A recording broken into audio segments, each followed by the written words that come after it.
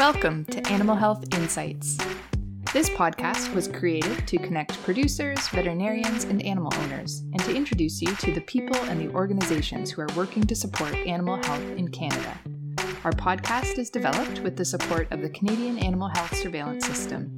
Through these podcasts, CAS aims to engage veterinarians, producers, and the public in discussions around animal health and infectious disease as part of work to strengthen animal health surveillance through knowledge, awareness, and data sharing. I'm your host, Dr. Kate Todd. I'm also a veterinarian. Let's get started. As we think about improving health of our herd animals, it is interesting to consider what tools we have as veterinarians and as producers to minimize the chance of disease exposure even occurring in the first place. If we can stop a disease from even getting onto a farm or into a herd of animals, we're automatically ahead of the game when it comes to maintaining healthy livestock. As humans dealing with the current COVID pandemic, we wash our hands, we keep our social circles small, we stay 2 meters away from others when we have to go out, and we're limiting our activities out in society, all to ensure that we have the best chance of staying healthy.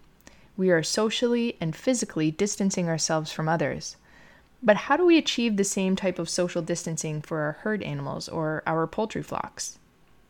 Biosecurity is one tool that veterinarians, animal owners, and producers can use to minimize the chance of any disease exposure to animals on a farm.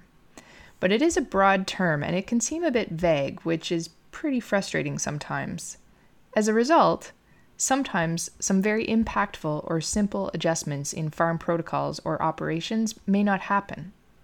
While some disease risks are shared across species, in general, each animal tends to have some unique biosecurity principles. Dr. Trent Wennekamp, a veterinarian from Lloydminster, Alberta, has done some excellent research into biosecurity practices on cow-calf farms in Western Canada, and he's uncovered some pretty interesting information regarding beef cattle biosecurity factors and how they play an important role in calf and adult cow health. Welcome to Animal Health Insights, Dr. Wennekamp. Yes, hello. Thanks for having me. So to start off, why did you choose biosecurity in beef herds as a topic for your research? What's so important about this from your perspective?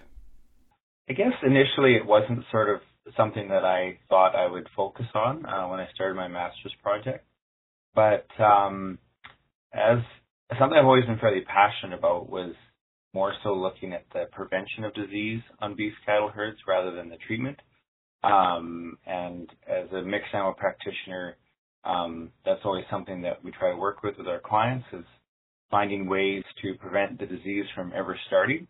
And biosecurity is one of the best ways to accomplish that. And so as we started trying to think of topics and things to work on for my master's project, this became kind of a natural fit after we went through it for a while. So could you shed some light on how improvements in biosecurity have the potential to result in lower rates of antimicrobial use or resistance? The big thing is with different diseases in cattle is that very many of them require antimicrobials to treat, so such as bovine respiratory disease and some of the calf diarrheas and things like that. Quite often antimicrobials are used to treat them. So if we can find ways to prevent those diseases from ever coming into a herd or starting in a herd or in a feedlot or anywhere else where beef cattle are, then the use of antimicrobials and the potential resistance from their use or overuse can be greatly mitigated. So an example would be, if you were made sure that the feeder cattle that you were buying were vaccinated and came from a herd with not very many issues with bovine respiratory disease, then potentially you would be able to not have to use what we call metaphylaxis or antibiotic on arrival to treat those animals because they wouldn't require it in order to prevent bovine respiratory disease. And so different ways of kind of controlling and reducing disease before it ever starts greatly reduce the amount of antimicrobials that are needed. This is such a huge issue, antimicrobial resistance. for both veterinary and human medicine right now. So it seems like if there's biosecurity changes that can help to minimize this, they really should be a no-brainer to implement on farm. So what are some biosecurity principles that are specific to beef farming operations, and how would they differ from biosecurity practices for other species? Well, this is probably the main crux of the whole challenge in beef farming is. So if we go to the second part of your question first, so if we look at, say, a pig herd, their biosecurity looks nothing like what we would see on a beef cattle operation. So in a pig herd, the piglets would be born in a barn. They would likely never leave that barn until they were headed out for slaughter. As they moved from pen to pen within the barn, each pen would be disinfected before they ever got there. The people that came in would shower before they came into the barn, and none of their clothes that were used in the barn would ever be used anywhere but inside that barn. So all of those types of things really reduce disease. And in beef farming, we see basically none of those activities. The calf is born on a farm. Once it's weaned, it's sent to an auction mart where it's going to be mixed with lots of other calves, and then it goes to a feedlot and mixed with even more calves. And then as it moves through there, it probably goes from a background feedlot to a finishing feedlot and is mixed again. The pens are they're cleaned of manure, but they're by no means disinfected. So there's just way more opportunity for the spread of disease in beef farming. And so the biosecurity principles that are specific to them are more so around trying to reduce those mixings, trying to reduce the number of new animals coming in. When you are introducing new animals, that you're being careful about how they're being mixed in the sense that you don't mix them right away, have a quarantine period. Also that they're vaccinated, so we try to control some of the diseases, try to know some of the history on those animals, what diseases, might they potentially have been exposed to before they came to your place. And then once you're at your place, trying to reduce some of your activities that might cause issues, such as when you handle manure, don't use the same equipment that you handle manure with to feed with, or at least disinfect in between. And all those types of things can help reduce, the spread of disease within a beef cattle herd. And it just are things that are not often thought about, but can make a big difference. So when you were putting your study together then, how did you select, beef herds to participate in your research? And how did you, get information back from them to learn about their practices?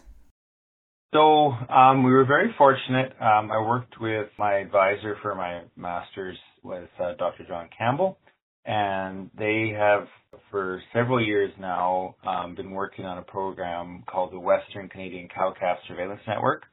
And basically what it is, it's a network of over 100 farms across Western Canada, Alberta, Saskatchewan, and Manitoba. And those beef farms have widely varying compositions. So, from fairly small herds, 50, 60 head all the way up to thousands of head of cows. Some have, feeder cattle on them. And so there's quite a bit of variation. And basically those herds were recruited through veterinary practices, and then they get some blood testing done on those herds, some other testing like fecal testing is done, as well as they fill out a number of surveys. And so that was what we did is for my information for the biosecurity project is I gathered a bunch of information through a survey that we sent out to those producers to fill out and to give us what they were doing. And then the other part of ours that was a little bit unique was we not only gathered the information, but we also looked at their diseases that they have in their herds. And so compared with what biosecurity principles they were doing, how did that impact the animal health of their herd? And so that was probably the most interesting part, was not just gathering the information, but also comparing it to what information we could get on the animal health aspects of those herds. What types of biosecurity practices did you ask about then in your survey? The first part of it was asking a lot about what sort of purchases and what animals were entering the herd. So looking at, buy bulls, did they buy cows, heifers, baby calves, feeder calves, all that kind of thing, and over a period of years. And then also where they came from. So did they come from an auction mart or another farm or some other sale? And then we also asked a lot of questions about basic biosecurity principles. So were animals kept separate for a period of time? Were they vaccinated? Do you do any custom feeding or calving? Do you use community pasture? Do you clean, your equipment regular and things like that? And then, as I said before, too, we also asked some questions about disease history in those herds as well. And what biosecurity measures did farmers already have in place? Well, perhaps not surprisingly, not very many. Biosecurity, I think we could safely say, and this is not totally surprising, is not really an emphasis on most beef cattle herds. It tends to be fairly low on the priority list of things that are done. So, for example, keeping new animals that are purchased separate for a period of time, only about 30% of producers did that. Vaccinating new animals, again, only about 30%. Asking about disease history was about 16%. Quite a few asked about vaccination history, so that was about 80%. And then also things that might increase your risk, such as, leasing bulls and using community pasture, they were fairly high. About a third of producers would do those activities. So there was, I guess we could say as an overall general principle is that biosecurity is not emphasized and is not seen as a high priority on beef cattle farms in Western Canada. Given then the current status of biosecurity practices, what improvements were discussed with the producers in this study? Were these discussions with their herd veterinarian, or were there others involved in communicating this information to the producers? Yeah, so the way that this particular program works is they're actually it's very dependent on the herd and on the veterinarian. So the producers that participate, they get an honorarium for participating, but probably almost of greater value to them is they get all the information back. So they get back, where they kind of fit in, and also what everybody else, so basically how they compare, sort of a benchmarking type situation. And so getting back that information, and then it's kind of up to them to what they do with that. So I have a few of these herds in my practice, so when I get this information back, sometimes it might prompt me to call them, or sometimes not if it doesn't look like there's an issue. Or same thing for the producer. If they were getting back information that they felt was, a concern to them, then they would give us a call, and ask some questions about that. So I personally didn't have many of those discussions about this particular survey. We've had lots of discussions about other surveys with our producers, like, for example, if they were getting back positive animals with Johne's on some of the blood tests, Johne's disease. So there's quite a bit of feedback back and forth, but it's very individual, and it would depend on sort of both the concern level and kind of where the producer felt that they needed to emphasize. Should biosecurity recommendations be specific for each beef producer then? Yeah, it's probably impossible you could make generalized recommendations, such as, keep animals separate for a few weeks at a time or things like that. But every farm is so different, right? Do they buy feeder cattle? Do they buy baby calves, like foster type calves? Maybe they're fairly close and they don't buy in anything. So then obviously that would greatly reduce the risk. Where are they? Are they, in a fairly high density area, or are they in a fairly remote area and don't have much exposure to other herds? How do they sell their cattle? Are they selling them direct to a feedlot, or are they going through an auction mart? And there's so many different aspects for each producer that really, to try and sort of do blanket recommendations would be pretty challenging. Or at least if you were to do that, you would have to probably sit down with the producer and see which ones actually apply to them. So that's, I think, one thing that definitely comes out of this is, once you kind of know the basic principles and what's important and what's significant, then, the next step is to sit down and decide how that directly applies to each herd and what principles need to be applied to actually get the greatest benefit. So one of the areas you looked at was trying to determine which biosecurity factors would play a role in whether there would be a diagnosis of Johne's disease in a specific herd. So could you tell us a little bit about Johne's disease, what effect it could have on production, and then maybe what your study discovered in regards to this condition?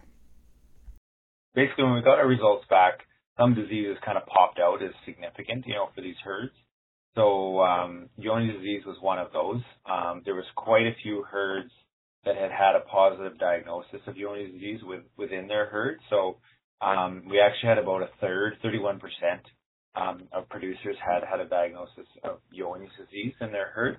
So obviously that's a fairly high number, and so it's impacting a lot of herds. So Johne's disease, people that aren't familiar with it, is the actual name is Mycobacterium paratuberculosis. So it's kind of a relative of tuberculosis, but it affects their gastrointestinal tract. So what happens is typically calves are exposed at a young age, under 6 months of age. They become exposed to this bacteria, and it lives in their gastrointestinal tract for quite a while. And eventually, as they get older, often between the ages of 3 and 5, most typically, they start to show clinical signs. And so the clinical signs is, first of all, diarrhea, and then it progresses to wasting. So typically what a farmer would find is, perhaps in summer on pasture, a cow that, should be quite fat and instead is quite thin and has diarrhea. And at that point, she is shedding the bacteria in her diarrhea and possibly infecting new calves, which will then exhibit the signs when they're older. So that's why it's a bit of a challenging disease to manage, because they don't show signs for quite a long period of time until they're quite a bit older. And so by then you've got a fairly big problem on your hands. The other big problem is testing is not very accurate. Quite often when we test a group of cows, we might only find about half of the actual positive cases. We get a lot of what we call false negatives. So we think that they're negative, but they're actually truly positive. And so it's quite a challenging disease to manage, and causes us, producers in particular, quite a bit of problems.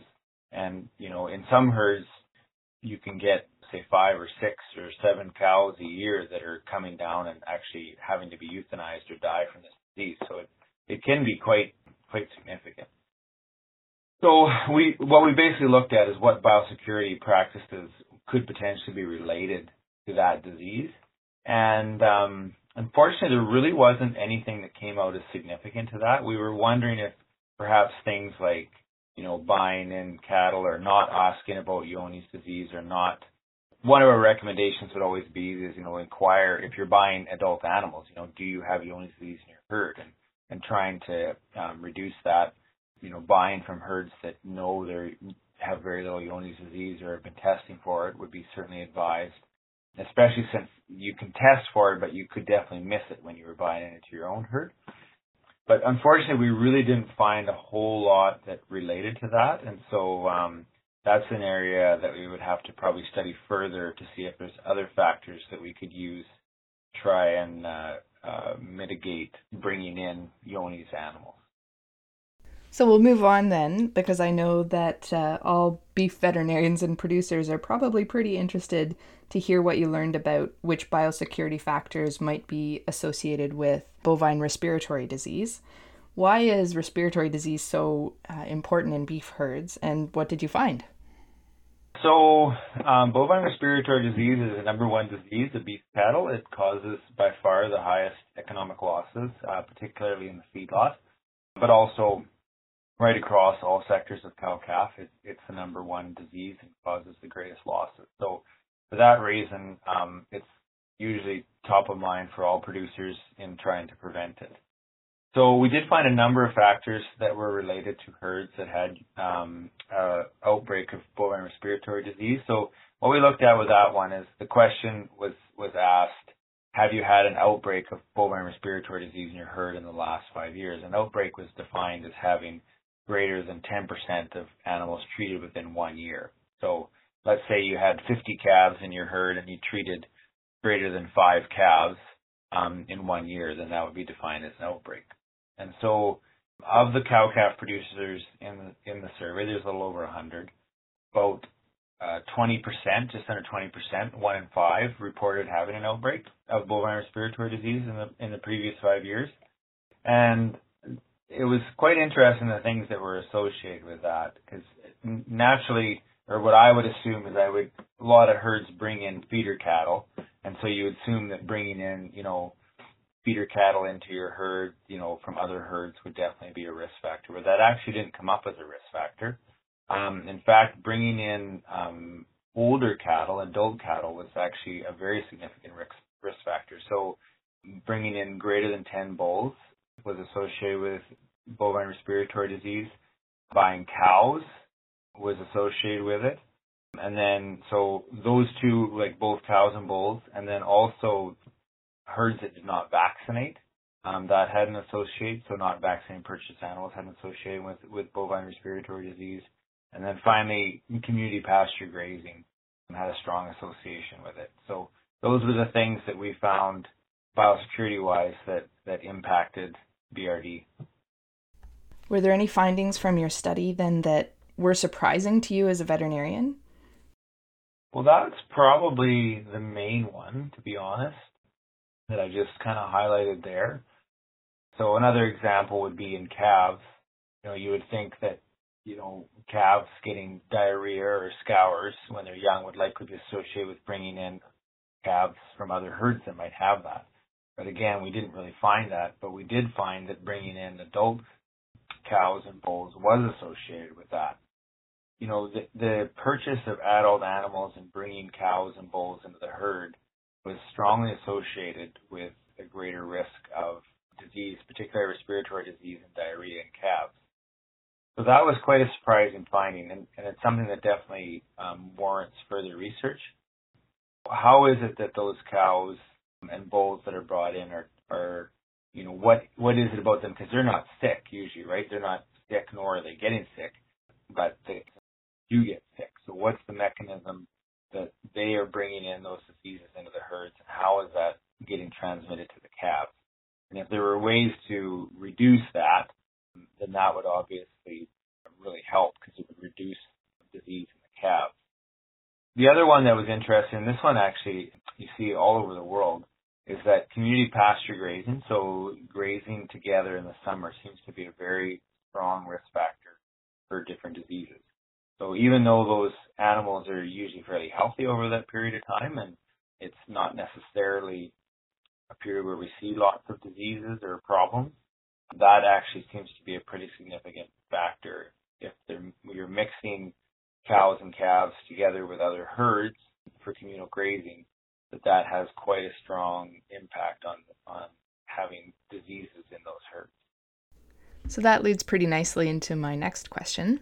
What I'd really like to know is, what would be the big 3 take-home points based on your research that you feel would be important to share with veterinarians and producers? Yeah, so the big one, the first one, I think is, I think as a producer, you really need to consider carefully what you are buying into your herd. So when you're purchasing bulls, when you're purchasing cows, when you're purchasing replacement heifers, what is the disease record of the herd that you're buying from? What sort of, vaccines have those animals received? What are you getting? And this is something that you see so often, right? You're at an auction mart and you're palpating cows for pregnancy, and those cows are being sold, to dozens of different herds, and hundreds of cows moving out to all these different herds. And you just can't help but think that, knowing this information, that just seems like a really high risk activity for introducing disease into those herds.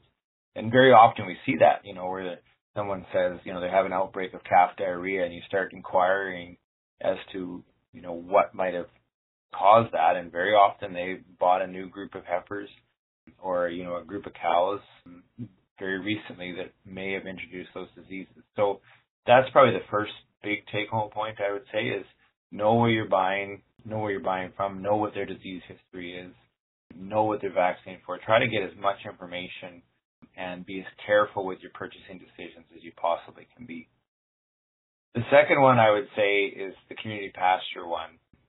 And we've seen this in other studies as well, done by, like I say, even in other parts of the world, studies out of Switzerland and Brazil, and also other studies in Western Canada, that this whole community pasture grazing definitely is a risk factor. So obviously, that's a major challenge. I think there is ways that we could do better with community pasture grazing, even if it's not an option to stop doing it. There's probably ways to be more careful about the cattle that are sent there and how to reduce issues in them. So a good example was the trichomoniasis outbreaks that we saw in Saskatchewan years ago, and how they were careful about, the bulls that were coming in were being tested. The cows had to come in with a calf at side to show that they carried a calf the previous year and had not aborted it. And so there was a few measures that were taken that were very effective in reducing trichomoniasis outbreaks. And so it's possible to change management in order to reduce spread. And I think reducing the number of herds that are mixing, making smaller areas, being more careful about the cattle that get sent out there, vaccinating programs, all those types of things could have a significant impact. And then finally, I think the third one would be just as a general sense over the whole area of biosecurity, is that I think it would be really awesome and wonderful if we could just have this an area of greater emphasis. One of the questions that we asked, we looked at a bunch of different aspects of what producers saw as, things that they did with their herd veterinarian, and basically talking about what their relationship was with their herd veterinarian.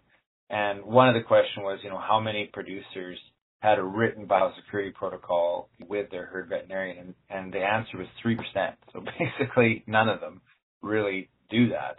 And so that would be kind of my third point, is just, I think if we could just make this an area of greater emphasis where, as beef herds, it's not sort of the last thing we think about, when we're buying cattle and when we're moving cattle around and when we're selling cattle and when we're making all these decisions, that biosecurity is higher up the order, and that we consider what the impact of these decisions might be on the health of the cattle in those herds.